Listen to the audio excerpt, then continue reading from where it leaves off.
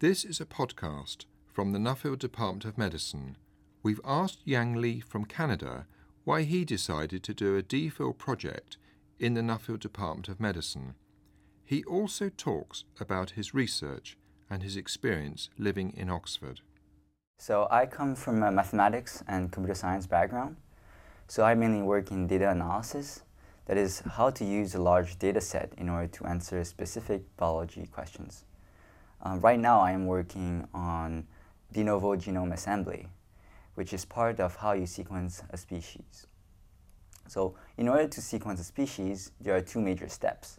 The first step is an experimental step, where you take the cell of an organism and then you extract the DNA of the cells, and then you're going to multiply, make copies of the DNA, and chop the DNA up into very small fragments.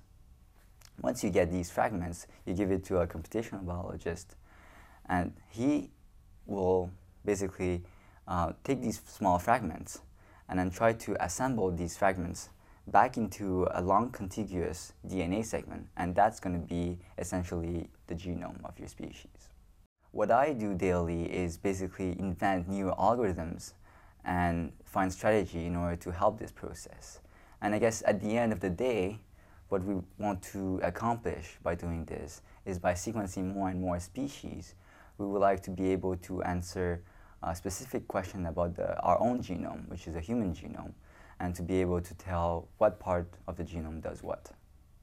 My life in Oxford has been very good so far, and I think what's nice about studying in Oxford is, apart from being in a lab, you also belong to your department, but also to a college.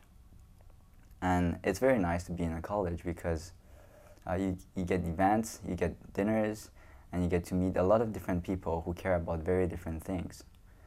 And what's nice about talking to all these different people is that you get to know what they're interested in and why they're fascinated by what they study.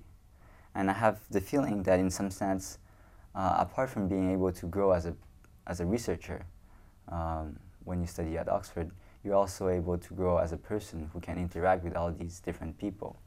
So to someone considering applying to the NDM Prize, I would say, first of all, read the literature.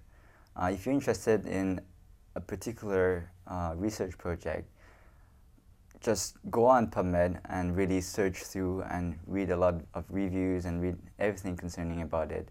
And then the second step would be trying to contact a supervisor and talk to him or her about this. And obviously after reading all these things, you're going to be able to see what are the interesting projects there are.